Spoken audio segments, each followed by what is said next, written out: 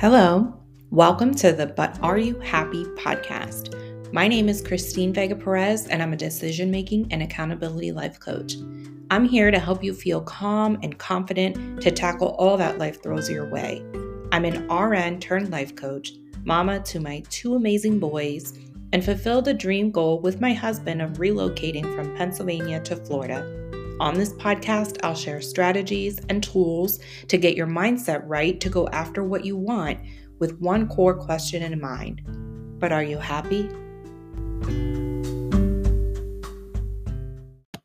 Okay, we're about to get into the episode, but I wanted to pause and say, if you're ready to start building your foundation of calm, if you're looking to increase your confidence in decision making and go after the things that you want and start reaching your goals and feeling joy more regularly, then let's chat. I'm a decision making and accountability life coach, and I'd love to see how I can help. You can find me on lifesriskmanagement.com and book a strategy call or message me directly through Instagram. My handle is lifecoach.christine. Looking forward to speaking with you.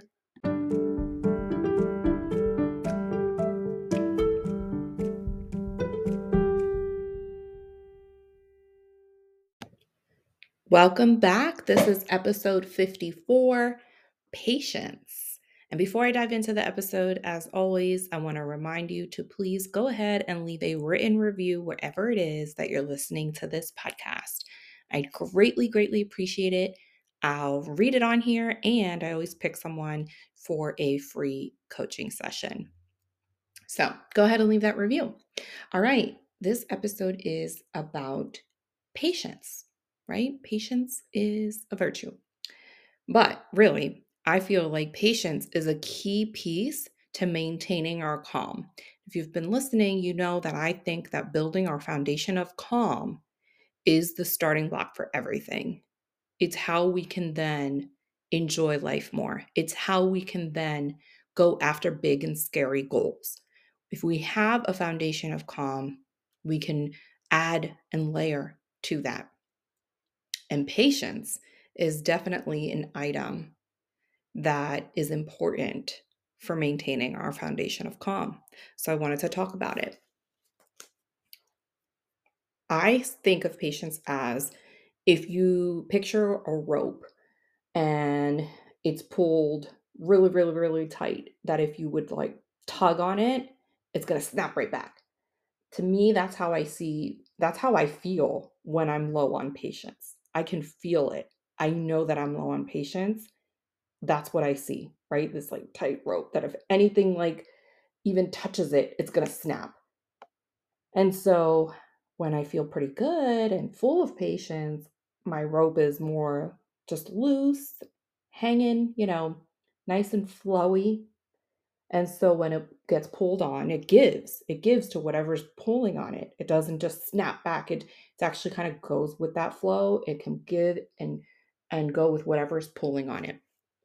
For me, my biggest examples of when I can gauge my patience level is with my kids, because kids require a lot of patience. And so when I snap on them, I know my patience is low. Versus if something that they do is, crazy. I don't know. We're not even crazy, just what kids do, right? Like full cup of milk goes flying all over the floor. If I just go with the flow and manage it, it's because my patience is good. I'm at a good level with that. So there's a variety of ways where your patience can be tested. And that I give my kids example, but so I'm an RN and I just know being on the floor, our patience can be tested with our patients, right? With the people that are in the hospital. They are not feeling well and they're sick. And so they're demanding, and that can then become that can feel difficult. They can become difficult people to manage. And yes, they're sick, they're not feeling well, they're defeated, but they then take that out on the person in front of them. And so if my patience is low, I'm not going to be able to manage this patient as well versus when my patience is full. So it can be a variety of situations. I'm sure as I'm speaking, you can think of times where you're like, man, yeah, my patience is low. I don't have the patience for this right now. So, and then also recognize the difference, right? On how you feel when you don't have the patience. Of course, it's beneficial for those around us because we're not snapping on them, but also it's beneficial for us because we're not so tight and round up and ready to, oh, just explode. Like that feeling, it doesn't feel good. That causes, anxiety and pressures and just all of this buildup on ourselves. So, working on it is beneficial for those around us and also us. So, what can you do to keep your patience full, right? To not be low on having patience. And there's different things that will work different for everybody. So, of course, I'm going to speak from what works for me, but I know that without exercise, my patience drops. My patience just plummets if I'm not moving my body. And we can often think, well, I'm so tired. How can I also add exercise and won't that just make us more tired? But it doesn't. It really does get the oxygen flowing, building the strength in your body, and then you then turn around and have more energy. And patience takes energy. That takes energy. When you're exhausted, you don't have patience, which leads me to my next thing is sleep. And again, I know it's not always easy to get a good night's rest, but whenever you can, make it happen. Make it happen because you are not going to have patience when you're exhausted, when you're sleep deprived. So turn the TV off, set a bedtime reminder, put the phone away across the room. Whatever you got to do, whatever you are recognizing is pulling away from your rest, try to decrease it or eliminate it and make that sacrifice, make that change because it's too important. You're going to need the rest to increase that patience.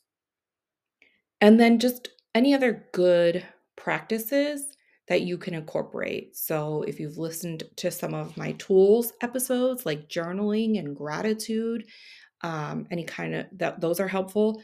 Affirmations, doing something nice for yourself, just taking a moment to step away from the situation that is causing you to lose your patience and to be tested. Because at the end of the day, no matter how much you do, if you're just constantly being pulled and tugged, even that loose rope is going to become taut, right? So you can only tolerate so much. And so it's recognizing that and setting up the boundaries necessary so that you're not constantly being tugged because we can only tolerate so much of the tugging as it is. So that's a little bit about patience. I hope this was helpful. Envision how beneficial it will be for you, how much nicer it will be to not be that tight rope and to be that nice, flowy rope. Because when you can see that, when you can envision that, when you can recognize that you are a tight rope right now and snapping back, then it's a little bit more easier to incorporate some of the things I've mentioned that can help. Because if it's just I should work out, I should go for a walk, but you're not recognizing the why behind it, you're probably not as likely to do it. Or I should go to bed early, but screw it, I'm gonna binge watch Netflix. But if you can remind yourself that, like, no, you know what, I really am gonna go to bed early tonight because I was a tightrope all day today, snapping back and forth, and that didn't feel good. And tomorrow I want to feel rested. Then you're gonna do it. You're gonna make those changes. But you gotta recognize that you are this, tight rope snapping back. It's not good for you. There is light to the end of that tunnel. You can make a change, you can make a shift.